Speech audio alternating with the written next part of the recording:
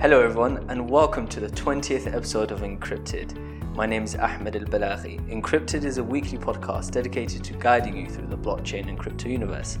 Today with me, my co-host Faisal is with me today. Hi guys, hope you had a good international vacation. I hope everyone is back fresh and wild. Yes, happy UAE National Day. Thank you very much. Awesome. And also today we have a special guest all the way from DC, Samson Williams. Say hello. Hey, welcome. Glad to be here. You guys had a brilliant fireworks show yesterday. I loved it. I was like, oh, look, jets and fireworks just for me. Awesome. How are you doing, Samson? Oh, I was just talking about the coffee. I had some coffee, so I'm wide awake now. Your coffee here in the UAE is a little bit stronger than in America. So do you want to introduce yourself quickly? Oh, yeah, I always forget this part. So my name is Samson Williams. You can follow me online at Hustle Fund Baby. I'm a partner at Axes and Eggs. We're a think tank and a digital advisor based in Washington, D.C. What that means in plain English is we answer the questions you can't Google. And so if you can Google an answer, don't ask us. But if you Google something you can't find the answer, well, then that's where we come in.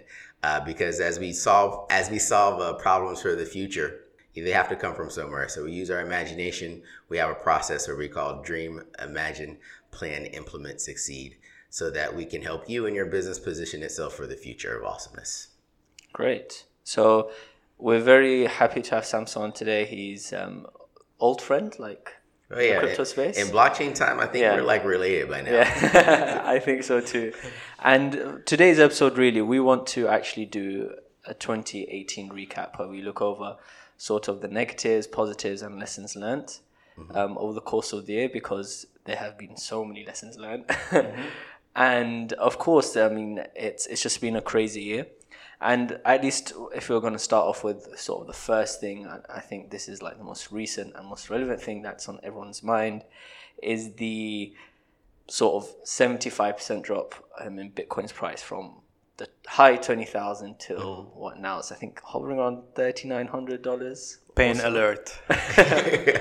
Yeah. And I think that's 75%, but now I think most of the ICOs, when you average it, it dropped, I think, 90%, according to a few research stats. And it basically meant a lot of hedge funds have been started to shut down as well, particularly in Asia. So after a few phone calls, and you just hear some people saying, yeah, we're pivoting. Yeah. Yeah, no, you got to pivot. Entrepreneurs, they don't ever fail. They always pivot. So that's part of the transition from going from the frenzy of Bitcoin and cryptocurrencies to, at least for myself, one of the things I forgot to mention is I'm a professor. I teach at, I keep saying and I'm going to stop it. I teach at University of New Hampshire Law School. I teach a course, Blockchain, Cryptocurrencies, and the Law. So we focus on blockchain, the technology, but we acknowledge that cryptocurrencies are a blockchain education, awareness, and adoption campaign.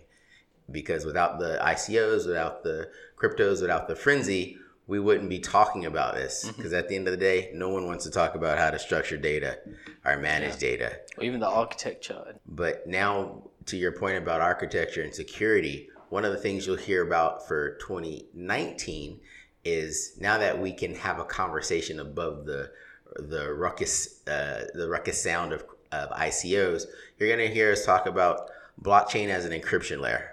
Literally is just a security feature. So your data is encrypted via blockchain, period. That way you can have digital assets, digital commodities that are all so secure and encrypted that you can publicly share who owns what, because it's on an encrypted layer, and this encrypted layer is known as blockchain. So even though the ICO market is hurting right at the moment, the blockchain space will continue to grow.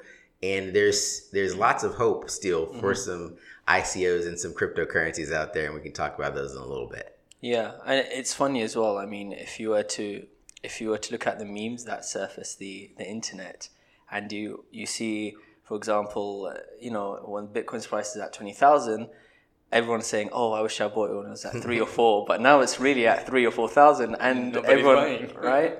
So it's that sort of that old tale of people, always falling in for actually selling low and buying high, right? and this is also I'm not, because you do a lot of education, right? So is this part of, you know, the education that you do when you go do these blockchain courses? So yeah, so next on Friday I'm going to Riyadh and for a few banks. It's a bunch of banks get together. They send me their employees so we can talk about how cryptocurrencies and fintech in general are going to impact banking. So we paint this really big picture called digital transformation. So underneath digital transformation, you have fintech, blockchain, cryptocurrencies, and we always like to add money laundering, only because at the end of the day, if you're in financial technology, you need to know how to launder money so you can create the appropriate safeguards. Because particularly for myself, it's, yes, we can create ways to send and receive money between person A and person B, but we need to do that in compliance with the rules and regulations of the jurisdictions that we're in. And so underneath digital transformation, blockchain is this chapter of digital transformation. And so a subchapter of fintech, financial technology. And many people, they're learning about what it means when they realize, oh, an ICO, an STO is just crowdfunding. And so crowdfunding is one of the big pillars of fintech. So when you realize what you're doing is crowdfunding, then you realize what you're offering the crowd is a crypto or a token. Then you can have that light bulb moment to realize, oh, ICO isn't a business. STO isn't a business. It's a funding mechanism for a business, and you're going out to a bunch of strangers, a crowd, and saying, fund me. And so when it comes to education, particularly to the banks, they want to know, what is fintech about? What is crowdfunding about? So they can look back at themselves and say, traditionally, we don't do any of this. So now that we know that this exists, because this younger generation, Faisal, he's 31 years old, he's thinking, I want to do banking, but only on my phone. I never want to go into a bank. I want to buy a car, a house on my phone. That's it. So, and then when he goes to start investing, he doesn't want to go to a bank. He wants to go back to his phone. And eventually he wants to ask Siri, hey Siri, what should I buy today? Or hey Alexa, what should I buy today? And that's where the next chapter of fintech, IoT, Internet of Things, comes into place. Because you take a speaker, which is just a speaker, but once you add machine learning to it, you get Alexa. So you can ask Alexa, hey Alexa, turn on the radio. Hey Alexa, what crypto should I buy? You can't do that now, but knock on wood, that's like 3 years away from having that additional layer of machine learning be ubiquitous. So much so that this generation and the younger generations, they'll be able to dictate the flow of the market and where the market is going, the velocity that it flows at, and what financial products they want. So when we talk to the banks and we just do education in general, we talk about digital transformation, because technology is going to transform the way you and I and everyone else within MENA and the UAE invest, manages money. And so cryptocurrencies have a place in it, and we're just discovering what that place is.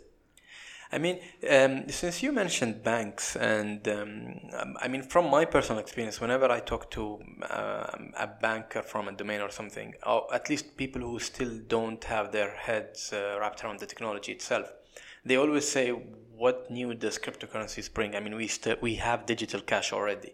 So, I mean, from your experience, what kind of, I would say, arguments do bankers specifically give when it comes to digital cash versus cryptocurrencies? It's a good point about digital cash, because I think it's 92% of all quote unquote cash is digital. So digital currency is not a new thing, but digital currencies are backed by governments or fiat, whereas cryptocurrencies, as I explain it to the banks and to listeners out there, cryptocurrencies are a customer service battle, period. That's all it is. It's saying banks have always given you bad customer service because they don't really care, because you have no other option, particularly for international payments. But in steps in Ethereum, Litecoin, or any of the other cryptocurrencies where you can say, I can send Faisal value even when I'm in DC just as easily as I might send him a text message. So for me, as a customer, I just want to do business with you. That's super convenient. And so the space that cryptocurrencies have is they kick banks in the butt to let them know you can't ignore your next generation of customers. You could do things better. You could do things better. And so this, even though Ripple isn't a cryptocurrency, it's a settlement protocol. And if you're not a bank, Ripple or XRP is useless. If you're not a financial institution, what Ripple does is it tells Swift, you've had a monopoly for 30 years. We're building an infrastructure to compete with you to bring the value to your customers that they're looking for. And so cryptocurrencies, ultimately, they're a customer service battle. And for all of you out there who are saying, hey, I'm going to launch a cryptocurrency, I'm going to change the world, you're not launching a cryptocurrency. It goes back to knowing what you're doing. You're building a global payment system. And so if you're building a global payment system, first Google that. And after you've exhausted all of Google, can tell you about what a global payment system looks like, then you can contact me and say, okay, I'm ready to move forward. Because if you say, oh, I'm just building a crypto, you're not building a community, you're not building a marketplace, you'll have a ton of supply and zero demand. And it's really easy to create a coin. Exactly. When you have a ton of supply and zero demand, you end up in our current situation where everyone's seeing red. Yeah. Yep. So you just mentioned sort of, I think, one vital use case about blockchain technology, which is sort of that remittance aspect, where you could easily just send money from one place to another, and that's sort of seen as Bitcoin's biggest use case and utility. So if we were to look at sort of just in 2018 and, you know, the use cases out there, has there been something in terms of blockchain which has been widely adopted other than Bitcoin, right? I mean, it's one of those things where now we haven't sort of seen, you know, that killer app yet. And I think that's sort of what's also stagnating the industry just a bit. So who's winning in this market? Lawyers. Lawyers. Oh yeah, lawyers are winning because whatever you're doing crowdfunding, that falls under some kind of regulatory scheme. So in America, when you raise $50 million, the SEC claps. They're like, excellent. We're going to find you $49 million or maybe $50 million. Because here's the thing, when the SEC, Securities and Exchange Commission, issues a fine on you, they don't give that money back to the people who invested or participated in your ICO. They keep it. So they keep a better track of who's been successful in raising money, because that's how they determine what their goals are for 2019, because they're just going through the list, sending you letters to say, hey, we're from the SEC. We've called the IRS or your bank and we've frozen your bank account while we come to get our money. So lawyers are definitely winning because either they're prosecuting you or they're defending you. The other big lawyers, and this is very contentious if you want to nerd it out, is IBM's Hyperledger. Is it a blockchain? No, don't worry about it. Is it distributed ledger technology? Absolutely. It's a permission chain. And so they're winning only because they were able to secure, in 2017, they spent $160 million on blockchain stuff like, I don't know, tchotchkes, gifts, just doing events. So they spent $160 million on biz dev, and they landed one client, Walmart.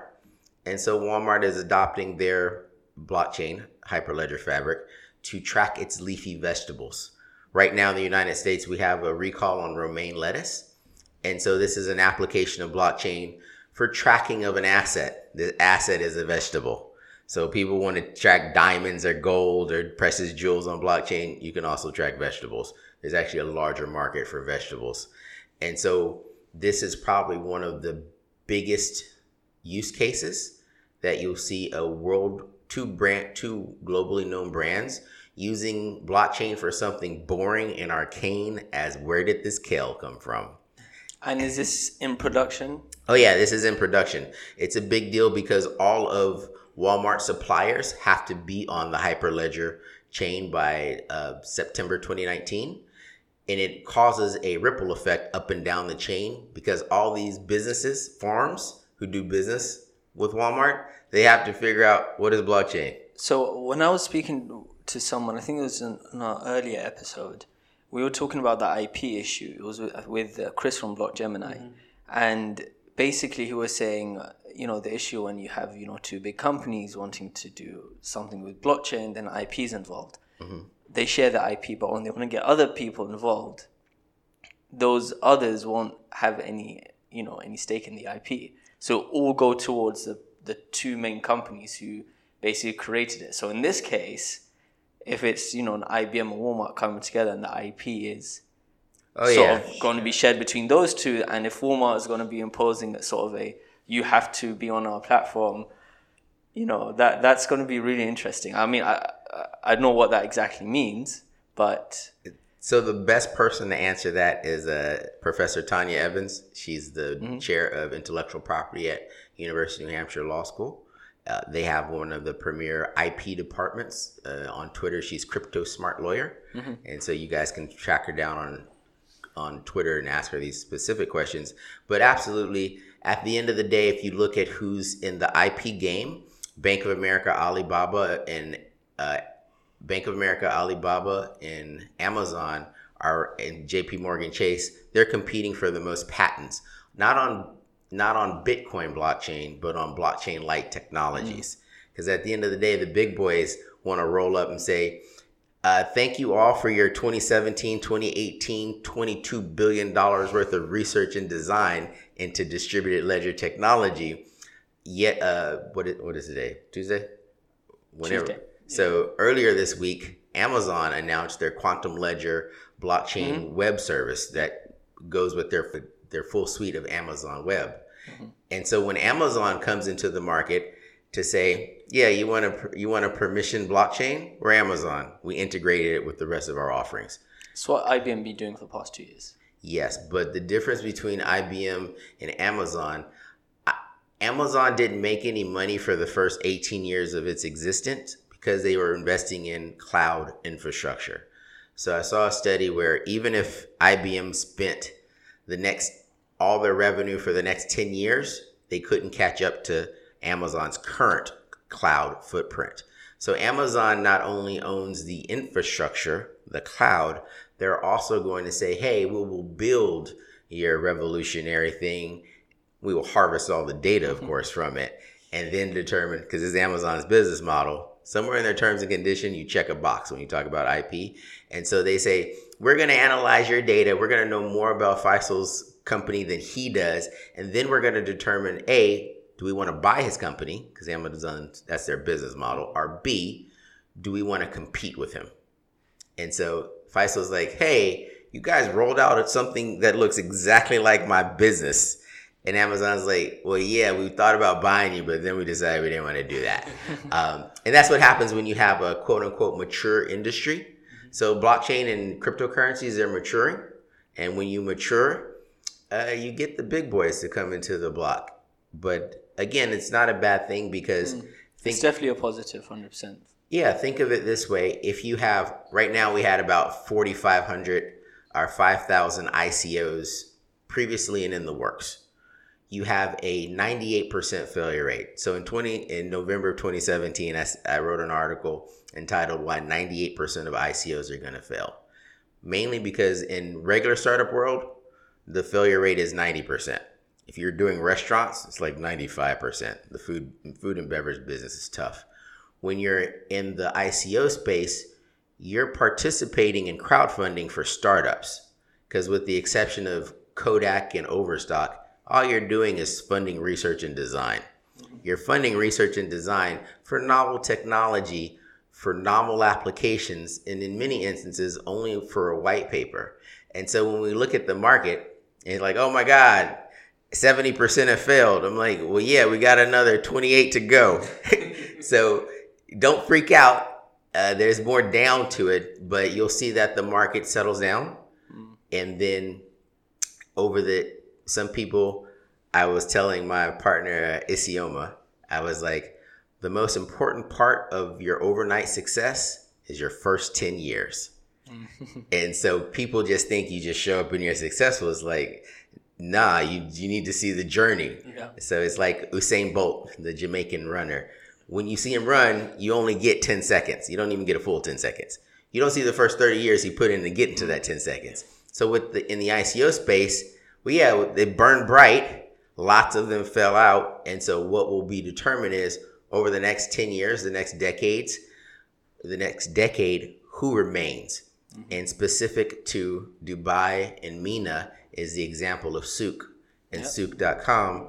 People don't appreciate it took them 12 years to get acquired by Amazon.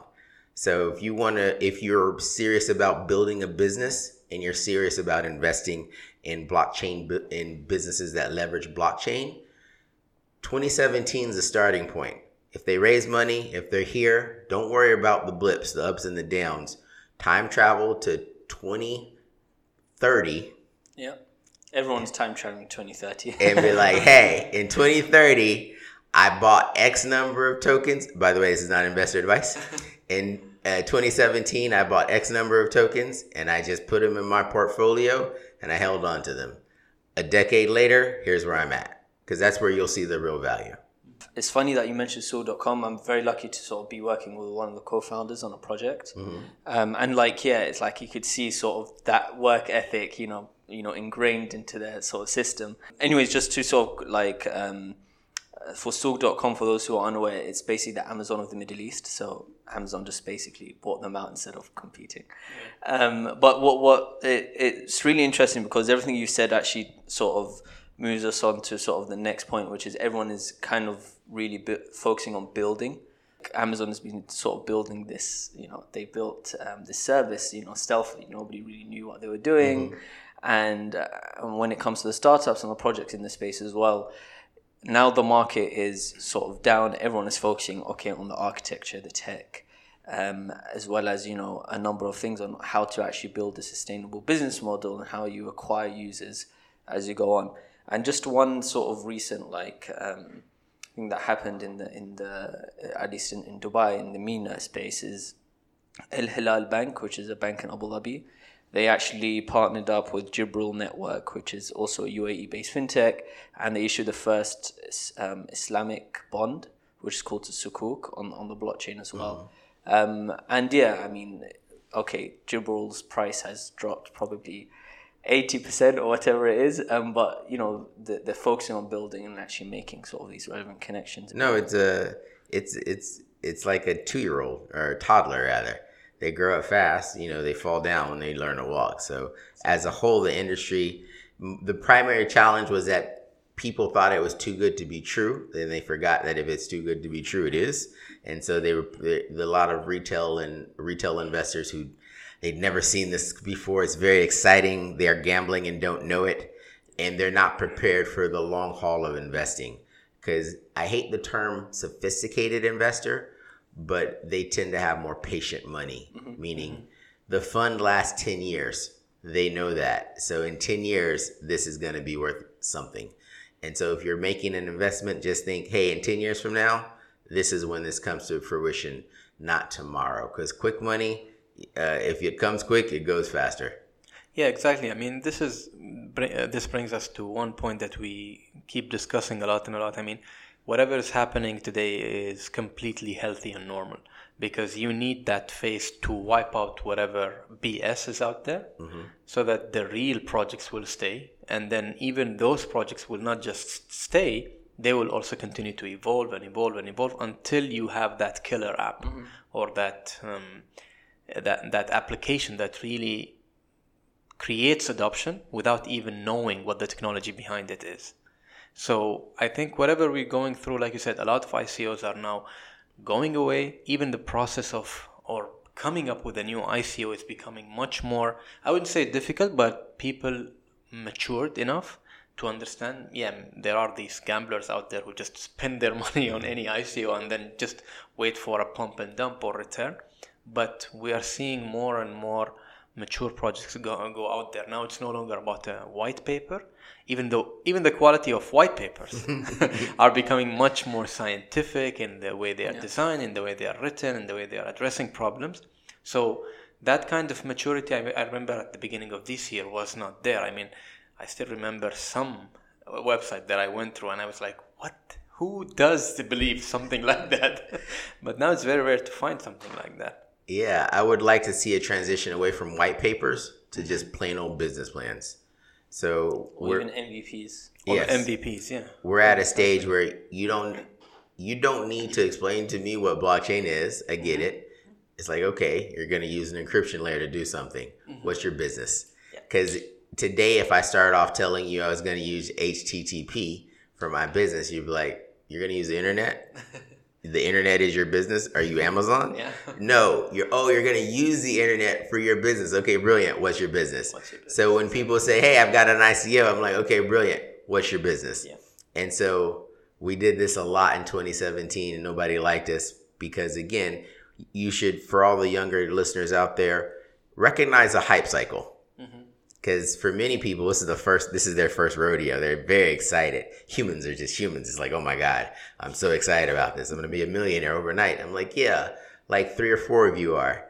The rest of you are going to learn a very expensive lesson. So as you go to build your MVPs, as you go to build your businesses, also think about growing your community. And part of that is, we call it the magic whale formula. Everybody wants to be introduced to a whale. So part of it is have a strong social media standing, because if you don't have a social media standing, people don't know who you are. And if people don't know who you are, they can't like you. And if people don't like you, they don't trust you. And no one does business with people they don't trust. And so part of that magic whale formula is strong social media game, going to conferences, meeting people. Because at the end of the day, either you will become an influencer, you'll have a great podcast like Encrypted, or you will meet influencers who can introduce you to whales. Or not just whales, but savvy investors. Because at the end of the day, you do actually need a community. And in a healthy community, it's not just retail investors. It's also angel investors and institutional investors. Yeah. But you have to have an MVP and show them that you've put in the work to be worthy of their money. And just keep in mind, if you accept someone's money, I will show up on a Saturday knocking on your door and be like, hey, what are you guys doing today? Why aren't you out there earning my IRR? Yeah, I think that's a very valid and interesting point. I mean, community is the main driver. Because even if you look at the most successful projects in this domain, look at, for example, Ethereum, look at Bitcoin, they've gone through tough times. I mean, Ethereum has fallen short on a couple of promises, on a couple of milestones that they wanted to deliver, but the project is still standing strong. Look at Bitcoin and how it went through different forks and so on, but still standing strong, because there are that community out there that still believes in the product, that still believes that there's something very good that could come out of it. So, like you said, the white paper and these kind of things, the website, the fancy websites and so on, will just get you so far. But unless you really have a good product that's out there that people can test, can try, can really play with, that's the only thing that will keep you going for a really long time. Yeah, I'd also say there's one bottleneck as well, that it's not just an issue here, but sort of a global issue, is that if you're a startup or a project or a company that has a crypto element, even if it's sort of a real business but has a crypto element, the number of companies that can't get a bank account is just super hard. And it's like, how, when do we get to a point where these banks say, okay, these, we think these are legit businesses? Is it 5 years? Is it when the SEC has, full regulation? When is that, that turning point? Part of it is, like we said, cryptocurrencies are a customer service battle. So if you're the banks, make it difficult for your competitors to compete. Be like, the starting line is at the top of the mountain. Good luck. You better get some wings to get up there. And so part of it is a pushback from the incumbents, the traditional middlemen, because they don't want to give up their fees. They don't want to give up their customer base. In a shameless plug, today I went out to Silicon Oasis and visited Fidor Bank, FIDOR. So they're a digital bank. They're also a startup. They've set up 4 banks. They don't have humans. You would do everything online. And so they will also set up and manage your cryptocurrencies. They're called Fidor Bank. So they're based out of Munich, Germany, but they have an office here in Silicon Oasis. If you Google Fidor Digital Bank, I'm sure they're happy to take your money and help set you up.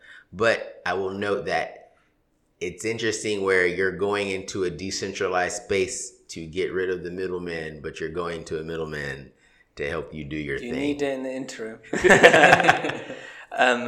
Should we do like the funniest ICO we've heard of in this year? Oh, I don't think it's appropriate for this audience. Because I've got like the best idea. Like I've got what I. Oh my god. I don't know. This is a rated G show? Because no, I'm just saying that I mean, you don't have to say the name; just say the idea. No, it's the name is just as bad as the idea. No, for real, the name is just as bad as the idea. It's like Uber, but for dating. We'll call it dating. It's like Uber, but for dating. So, yeah, it was such a brilliant idea. They raised $35 million. I was like, oh, you guys are going to crush it. I'd given them a few ETH myself when ETH was around $850. And I was like, oh, you guys are going to crush it. This is such a good idea. Like Uber for dating. We're calling it dating. And then they ran off with the money. I was like, guys, all you had to do was build this app. This is so smart. I get it. I get it. I use Kareem. I get it. It's not complicated. And they ran off with the money. No. And I was so sad. I was like, oh, I mean, it cost me a few ETH. But I was like, oh, had you actually built this, you would have crushed the market. Okay. So, yeah, I was really sad about that. So, my one was hearing a pitch about somebody wanting to create Sandcoin in the UAE. Okay. Sandcoin. Okay. Yeah. And I don't get the concept. I don't get the idea, but they basically wanted to like tokenize sand, whatever that means. So I have to think about that one. That rivals a banana coin. Yeah. I was just about to mention that. So when somebody from the audience asked him, so why are you doing an ICO? He said, I'll be honest, I just want to raise money. And everyone gave him a round of applause because he was so super honest. So Ponzi coin, number one, Ponzi coin was very upfront running a Ponzi scheme. They did give back their money. However, Ponzi coin number two thought Ponzi coin number one did such a good job that they should do it again. And they kept the money. And so those are some of the funnier things that happened. Okay. The Ponzi coin, but it was clear, we're a Ponzi scheme. Give us your money. Wow. And people gave them their money. So it's very similar. There's a game called Cards Against Humanity. Oh yeah. Which I love. So in 2017, they said, give us money, we're gonna dig a hole. We're gonna rent a tractor and dig a hole. They raised $6 million and they dug a hole. The hole served no purpose. All of that to say is, if your community is engaged and they like what you're doing, they're like, oh, we're gonna go dig a hole. Here's $6 million. So they rented a backhoe, and when they ran out of money, they stopped digging the hole, and there was no purpose of the hole. So if you can take those elements that build community and inject them into your startup, into your business, you're gonna crush it because people will invest in what they believe in. In my instance, shout outs to the now dearly departed Dino Empire. I don't know if you know this character. He was so funny on LinkedIn. Dino Empire is going to take over the world. And so I gave him a couple of ETHs just because he was hilarious. It was just ruckus funny, but he dropped off the face of the earth. I assume he's hiding from FinCEN or the SEC at the moment. Interesting. That's really the psychology of the market, as some people call it. I mean, you really don't know why people invest in some things, and you really don't know why they don't invest in other things. So, I had a couple of discussions with a couple of people, and they say that the market is speculative just because it's purely driven by psychology. Mm-hmm. I mean, the way people perceive the markets going down or going up, and how they invest and when they pull out and all these kind of things. And it really doesn't make any kind of sense to invest in the schemes that we just discussed. But yeah, still people do invest in it. I guess this is just the biggest lesson learned, right, at least for this generation. Well, at least I know a couple of people who are millionaires because of these schemes. But that's not something sustainable. So I agree. Yes, that is a distinct possibility. But you have to know that for me, we're sitting at a poker table playing Texas Hold'em. Yeah. Right? So I'm listening to Kenny Rogers. You got to know when to hold them and know when to fold them. And because I'm old, I've seen this before. In my previous life, I worked at Fannie Mae as their emergency manager. So in 2008, I joined them as emergency manager, after having witnessed what happened in housing and real estate. It was just a different bubble. And so the cryptocurrencies, I call it a Bitcoin burp. It's not a bubble because there's no systemic risk. It's bad for retail investors, so it's a burp. But we're going to have another one. You'll have some new emerging technology. And when you guys are 10 years older, you'll be like, oh man, I've seen this before. Here's what we're going to do. And here's where we're going to exit. And so as I tell people, you can't have a liquidity event unless you have a liquidity event. So if you're out there hodling on for dear life, it literally means you can't have a liquidity event. On that note, thanks a lot, Samson, for coming on. Where can people find out more about you? You can visit my website, samsonwilliams.com. Find me on LinkedIn, Samson Williams, SamsonWilliams, or follow me on social at Hustle Fund Baby. And there's no such thing as a stable coin. That's all. Hustle Fund Baby. We'll talk about stablecoins next time. Excellent. And if you really like the show, please, guys, go on Apple Podcasts, rate and review the podcast and this episode, and please do share with your friends. Again, you can find us on Instagram, on LinkedIn at Encrypted, and on Twitter as well. We are at encrypt_D, so we're trying to keep that encrypted element. So yeah, thanks a lot for tuning in, and see you next week. Thanks, guys. Cool. Bye. Bye-bye.